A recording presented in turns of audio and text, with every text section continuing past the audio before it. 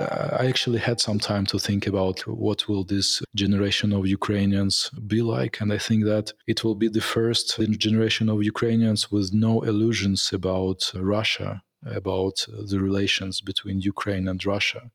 Because the previous ones, like, I don't know what you would call Gen X and the millennials, we still had a lot of illusions about whether we are friends or whether we are related peoples. So I think that this generation is going to be like free of any such illusions.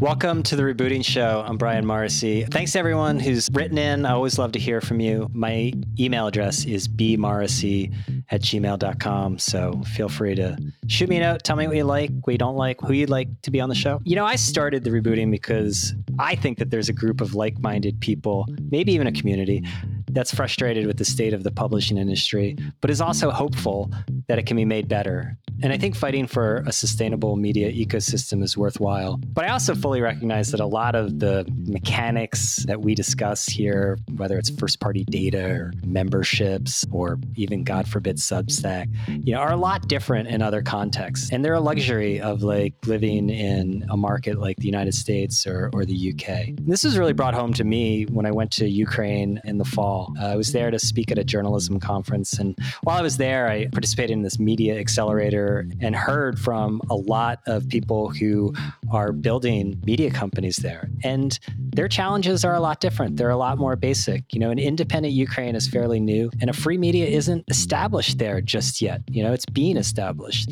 And the reality of operating in a small economy means that your strategies are very different. And I was struck by how many independent publishers there still relied on grants to get by from non-governmental organizations or USAID.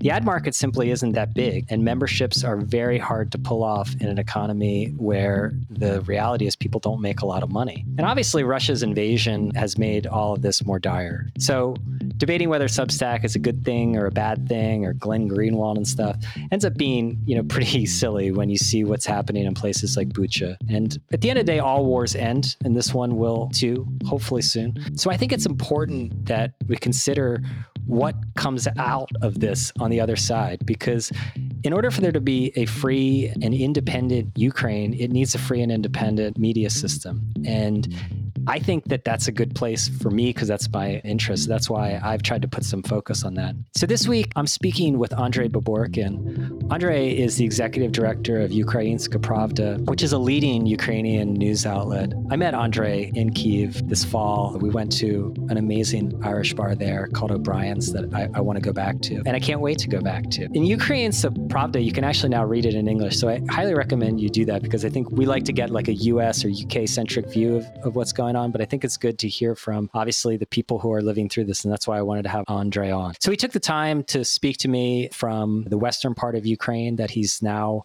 living in with his family. He had left Kyiv when the war started. He'd moved to the south where he's from, but the war came there too. So he's now near the Romanian border, and I wanted to get a firsthand view of this struggle to get to the other side for Ukrainian media, because both through his journey and what Ukrainska Pravda is doing with an evaporated ad market, it's basically gone. And so right now, independent media in Ukraine is dependent on outside help. Those are foundations and NGOs. But I think what we're also seeing is individuals stepping up and giving direct donations to these organizations. Andrei is working with another friend of mine, Eugene Zaslavsky. I'm going to butcher your last name, Eugene. I apologize. With the Media Development Foundation. And, they're trying to raise money to support local media. Local, as we know, is like the hardest of the hard problems. And in Ukraine, it's even harder, obviously.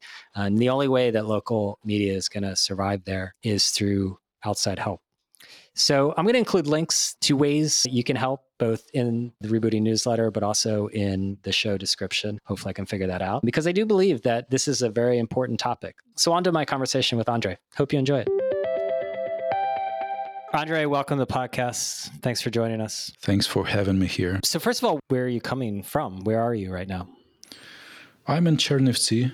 It's a city in the western Ukraine. It's pretty safe here, so we hear air raid alerts frequently, but nothing actually happens. So it's slowly turning into a hub of sorts for all kinds of professionals, like media professionals, cultural workers, and different sorts of people from over the country coming here, because it's like a mixture of a safe region and a full-fledged city where you can just live life, which is similar to what we lived in Kiev, Kharkiv, and so on. Yeah. So I'm meeting a lot of people that I used to meet and work with in Kiev, or just who used to be my acquaintances in Kiev, and many of them are here.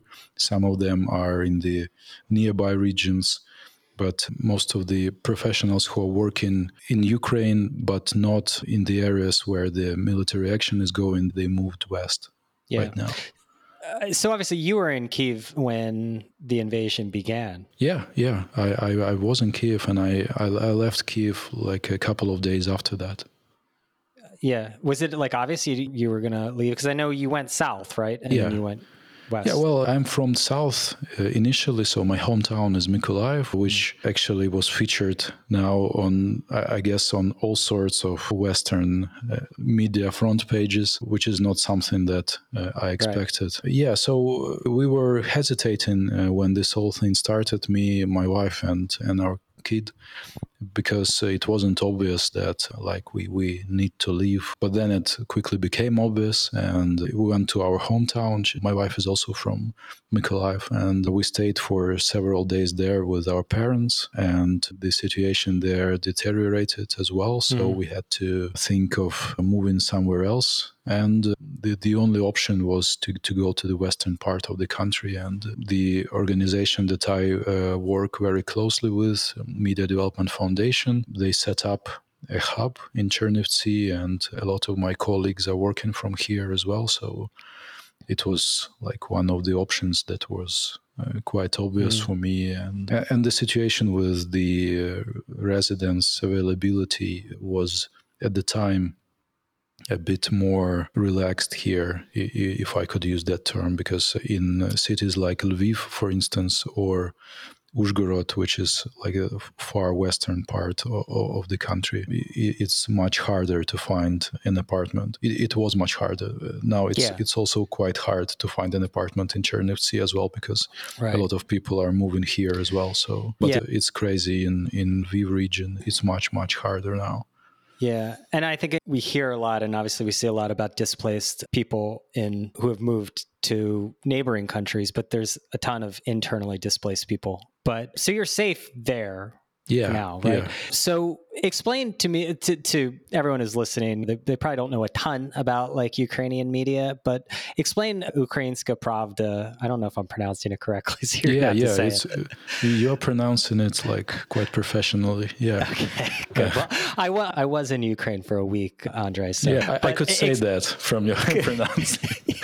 Explain to me. Yeah, I'm like one of those like Americans who went abroad for a week to the UK and comes back and is like, lift. Explain Ukrainska Pravda and independent media. I mean, it's a very complicated situation. Like I learned a ton about it just in a week, but I only scratched the surface. But explain exactly what Ukrainska Pravda is and how it fits within the media landscape.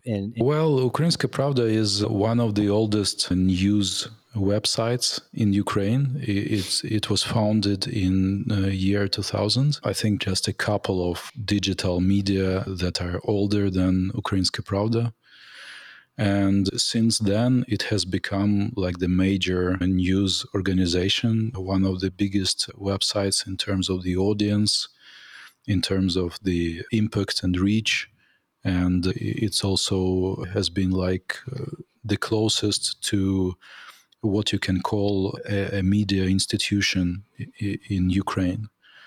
Because the problem with the Ukrainian media is that we don't have a lot of organizations that have enough capacity to be considered institutions, to be to have an institutional memory and sustainability, because the entire media history is just 30 years old, or maybe a bit more. Before that, it was Soviet media history. So I think that Ukrainska Pravda is like one of the very few media institutions in Ukraine, and I'm very proud to work there and to be its executive director. So so as a media company, I think it has a more or less traditional business model. So we make most of our money from advertising, like 98% maybe.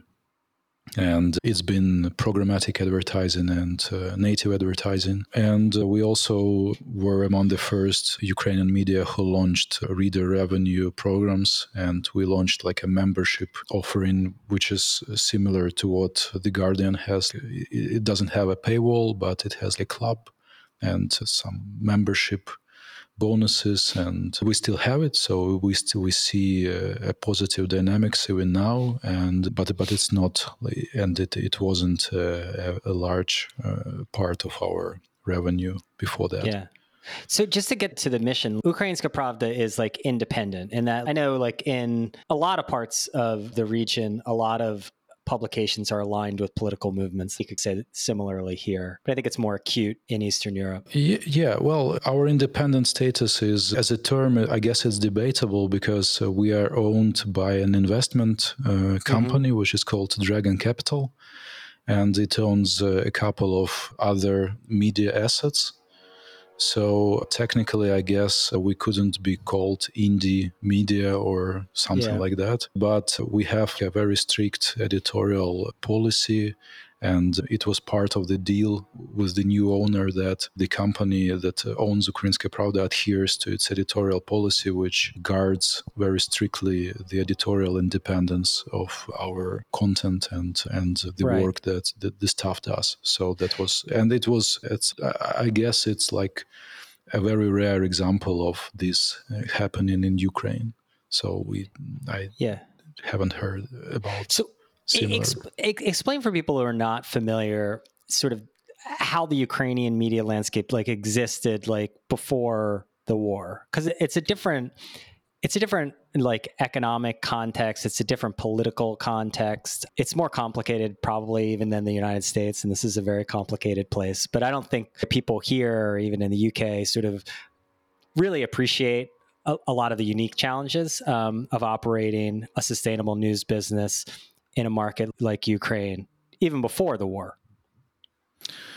Well, I wouldn't say that it's more complicated than the US media market, because obviously the tier one market, which has been there for, I don't know, several hundred years, I would say that it's much more complicated than the Ukrainian media market, which has been in place for 30 years. But I meant more, it's more complicated to come up with a sustainable model. You know, in the US, tier one is just, there's more money, like people have more money in general. Yeah, so maybe like we can start with some background. So after the Soviet Union collapsed, independent media started launching in Ukraine, and it was like late 80s, early 90s, and it was mostly print media, newspapers, a few television channels, and all the traditional media, what we say legacy media now. And they were rather successful, because before that the information ecosystem was under the party control, and people were excited to get freedom of speech, and all these new formats, the glossy magazines started appearing, the independent television channels, the independent news shows, independent journalism. And I think that for television, it quickly stated itself as a major medium for the audience. Like it had the biggest audience, I think, like anywhere in the world. So the channels were, I think, by late 90s, early 2000s, quickly under control of major business and political groups. And they stayed there right now.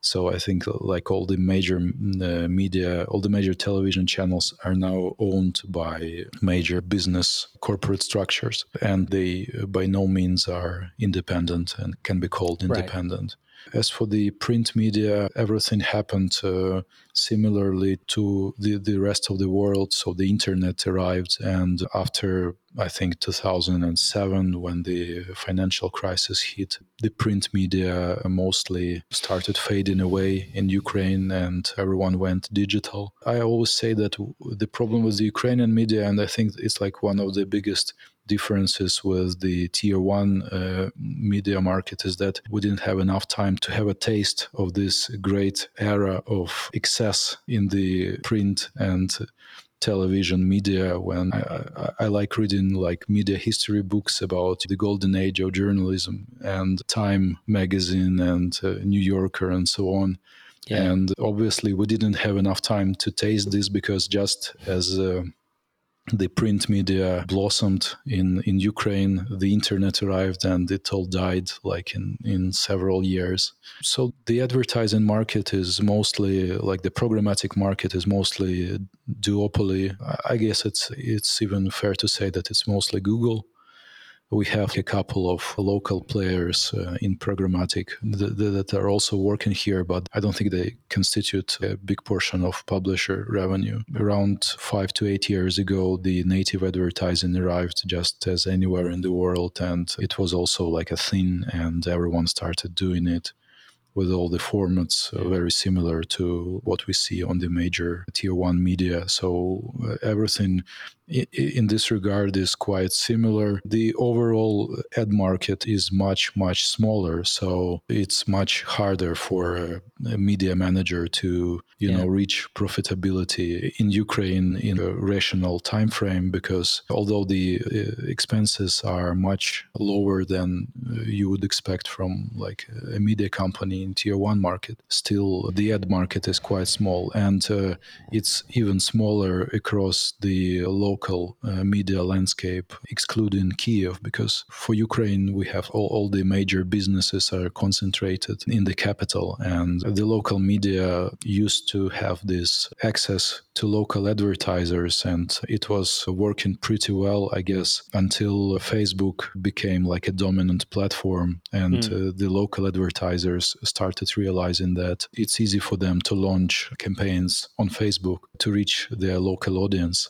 And I think that was like a big hit for the local media. Yeah, so some similarities to what's happened in the US, UK, et cetera, and Western Europe. But there isn't like as much subscription and membership revenue there. I think that's a big difference in that, like a lot of publications here, news publications, were able to add in subscription revenue to make up for the tough ad market. But again, a different context there, more immature market, not as much disposable income, I would guess, right? Yeah. I always say that we are in a very tough position when we speak about the reader revenue, because here, in terms of reader revenue, we are competing with like food expenses or transport bills or utility bills. So it's not like we don't have this. On one hand, we don't have the culture of people paying for content. It's just a very early stage right now.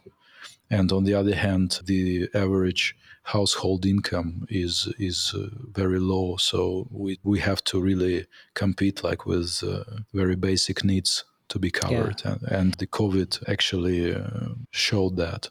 Yeah. So the war began, I think, for most of us who are not you, it's sort of unfathomable to think about all the things you got to deal with when something like that happens. Because you're dealing with your family and moving them and getting them safe and stuff like this. But then you've got a business. And it's a business that is vitally important, particularly during this time. So explain how Ukrainska Pravda adapted when the war happened. Well, as I said, when I gave comments to your newsletter before, we had the ad market, and after the war started, it was very, very rapidly disrupted. And I think that if we speak about programmatic, we've seen like 70 to 80% drop in programmatic revenue and 100% drop or 99% drop in native ads, which means like 99% of our revenue got evaporated, which is why we quickly started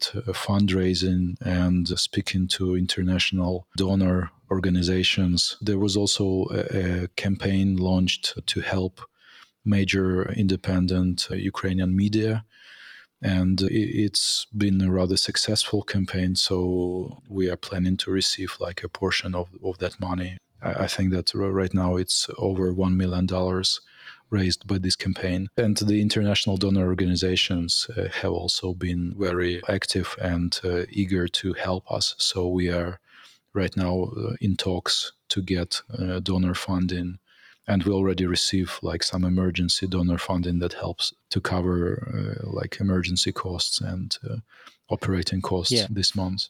But you've also been publishing in English too, Ukrainian and Russian, or just Ukrainian and English? Yeah, we as most major news websites, we publish in Ukrainian and Russian. And we launched an English version, which wasn't something that we planned for this year. This was like a very quick decision for us. And we almost bootstrapped this whole thing because it's still a major part of English feed is done by volunteers. So we are right now trying to expand it and expand the team and the product itself, because it's right now it looks quite basic because we just launched it as quickly as we could.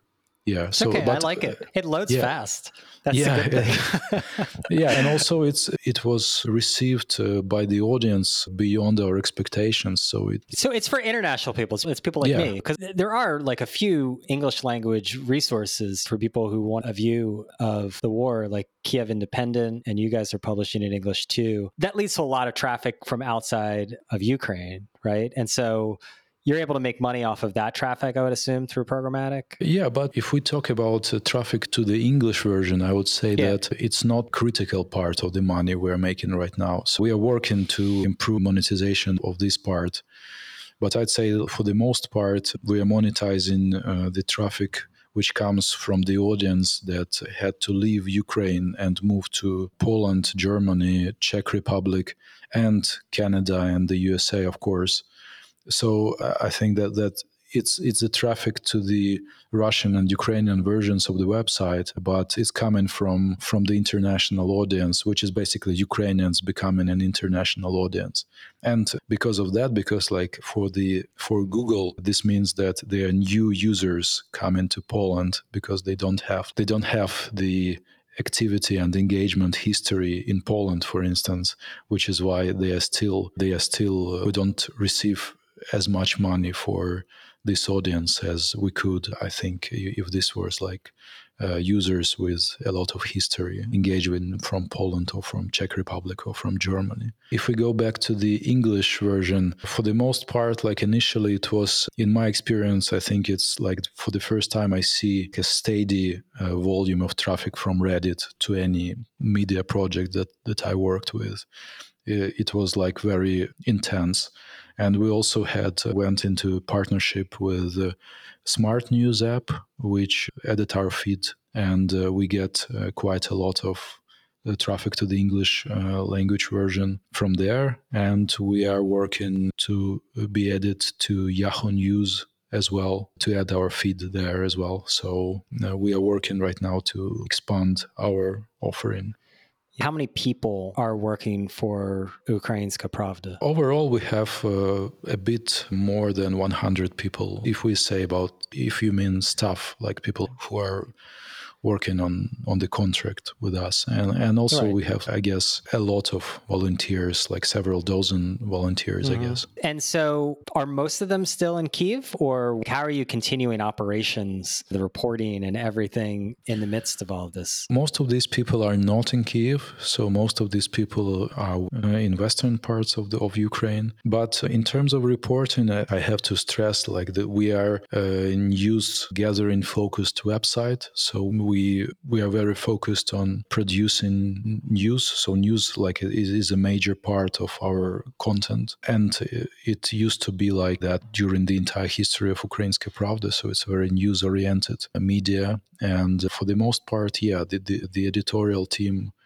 and people who, before it all started, were involved into other roles, not news-related roles. A lot of them switched to writing news and gathering news or acting within the news-producing workflows. So they are mostly working remotely from different parts of Western Ukraine. And we have some number of people abroad. So I guess it's 6 weeks now. Are you able to plan for, I mean, there was tremendous upheaval, right? And then you need to plan sort of going forward. How are you thinking about that? Because it'd be great if this is over in a week and we all hope that and stuff like this, but likely it's not. So how are you thinking about that?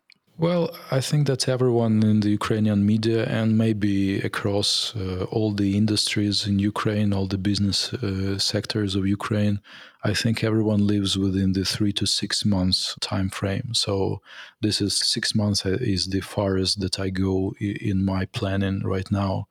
And this is something that we also discuss with the donor organizations as well. And we are, of course, hoping that we are going to get back to normal much sooner. But I think that if you have the most negative scenario as your basic one, it will be easier to welcome the crisis that is coming. Yeah, so it's a 3 to 6 months time frame that we are living within right now.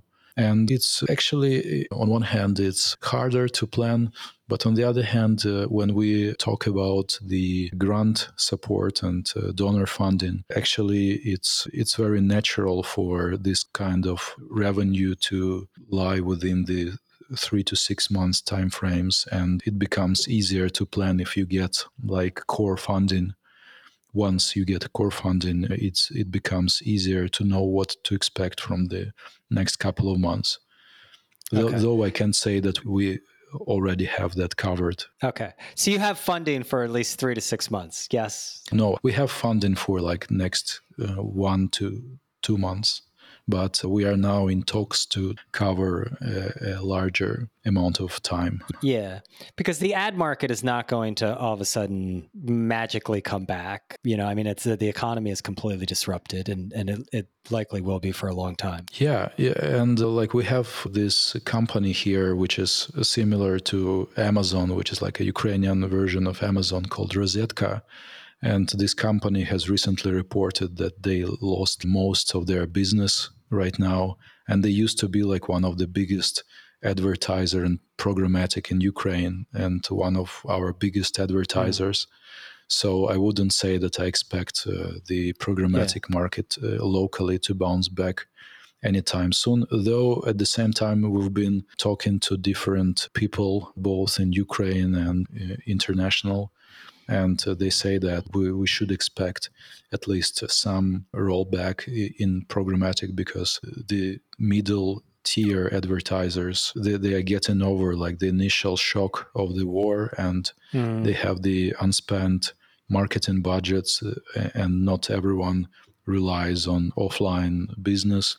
So they said that they expect at least some positive dynamics, but it wasn't the case yet. So we don't see that. Yeah. So for the time being, it seems like it's critical to have external support, whether that's foundations or whether that's individuals, right? Yeah, I think that right now it's mostly foundations. The campaign for Ukrainian media has been rather successful. I don't have the inside data who donated most, whether it's big chunks of money from companies or individual donations. I don't know, but I think that it will be international donors like Internews, USAID, or other working in the region that are going to help here. And also, I'd say that we are lucky to be the big nation level media, and we are in a position that we can rely on the programmatic market and talk to big donors and so on. But we, at the same time, we have the local media market, the local news, who didn't have a very bright picture even before the war in terms of revenue and sustainability. And now they are devastated. Their business models are completely disrupted. And together with the Media Development Foundation, we are right now trying to figure out programs that can help them. And we are actually launching a big program like a local media emergency fund, which we are going to use to help the local media from the east and from the south of Ukraine, which have been affected by the military action. Okay, so for people outside of Ukraine, because I think anyone who believes in sustainable media should be doing what they can. So how would you recommend for those of us who aren't in Ukraine, how we can help you guys get to the other side? Well, I'll drop the link to the website of the local media emergency fund that we have launched. Okay. We are right now working with donors as well to jump in with us to help all the smaller local news in Ukraine. I think that the people from outside, they should at least start paying attention to the local media working in Ukraine, because I've recently read a piece by Margaret Sullivan, which spoke about the media apocalypse in Ukraine and ways to help, but failed to mention the problems and any Ukrainian media at all in the piece. And I think that it's important to at least start noticing that apart from international journalists and international media organizations covering the war right now in the region, there are actually local journalists, local producers working both with international journalists as fixers and working independently, trying to provide information for their communities. Because as I wrote on Twitter as well, what we see right now is that there is like a media consumption shift happening, because the audience moves from one region to another, and the editorial teams move as well. And this affects the media consumption habits of people. Like right now I'm in Chernivtsi, and I'm subscribed to several local media in Chernivtsi. And I also monitor the local media in my hometown, Mykolaiv. And I also, of course, keep track of the national level media. So right now, this is like the picture which is relevant for most of the audience in Ukraine. And it's essential for us to help the local media here and to help them go through this crisis. And that's what we are very much focused on with the Media Development Foundation. Yeah, I'll include links to that in the newsletter. So the final thing is just on a personal level, you talked about looking 3 to 6 months out with the business. You can't look any more than that. But what about like personally? Do you have any idea of when you could go back to Kyiv, to home? Well, it's something that we constantly discuss with friends and family, but I think that it's very early to even think about that right now, and it's not safe for anyone not working in the military right now to be in Kyiv, I guess. So we are not thinking about that, and I think that it wouldn't be rational to think about that like in a month or so. My family decided to stay in Ukraine, so we decided to, my wife and her parents and my parents, they decided that they're staying, that they won't go abroad, although we have relatives in other countries that can welcome everyone, which is why we decided that we will stay in Chernivtsi until it's safe to go back to Mykolaiv and Kyiv. So that's the plan right now. And I'm thinking in these 3 to 6 months intervals right now. My biggest concern is that my kid is 6 years old, and there was a plan for him to go to school this year in September.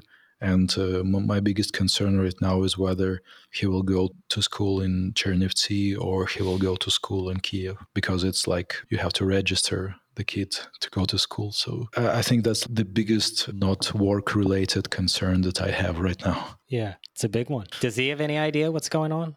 Well, I think that like this generation of kids, they all have this understanding of what's going on, and they are coping very bravely with that. And we are talking about that, obviously. And I think that I actually had some time to think about what will this generation of Ukrainians be like. And I think that it will be the first generation of Ukrainians with no illusions about Russia, about the relations between Ukraine and Russia.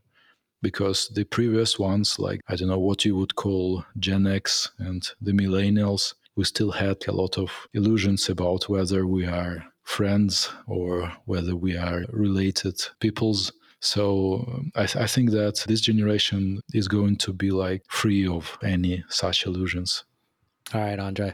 Well, thank you so much for taking the time. I'm going to include the links in here because, I think everyone should do what they can, because if you believe in sustainable media, this is where the hardest tasks are right now. So thank you so much, Andre. Yeah, thank you for having me. I've been a big fan of your podcasts before and on DigiDay as well. And it's like a great honor for me to participate. So thanks a lot for all you do. Yeah, we got to get back to O'Brien's pub. Is it O'Brien's in Kyiv? Yeah, it's O'Brien's. Yeah. All right. Hopefully soon, Andre. Thank you so much. Yes, thank you. Thank you. And thank you all for listening. We'll be back next week with a new episode. And again, I'll drop some links to ways that you can pitch in.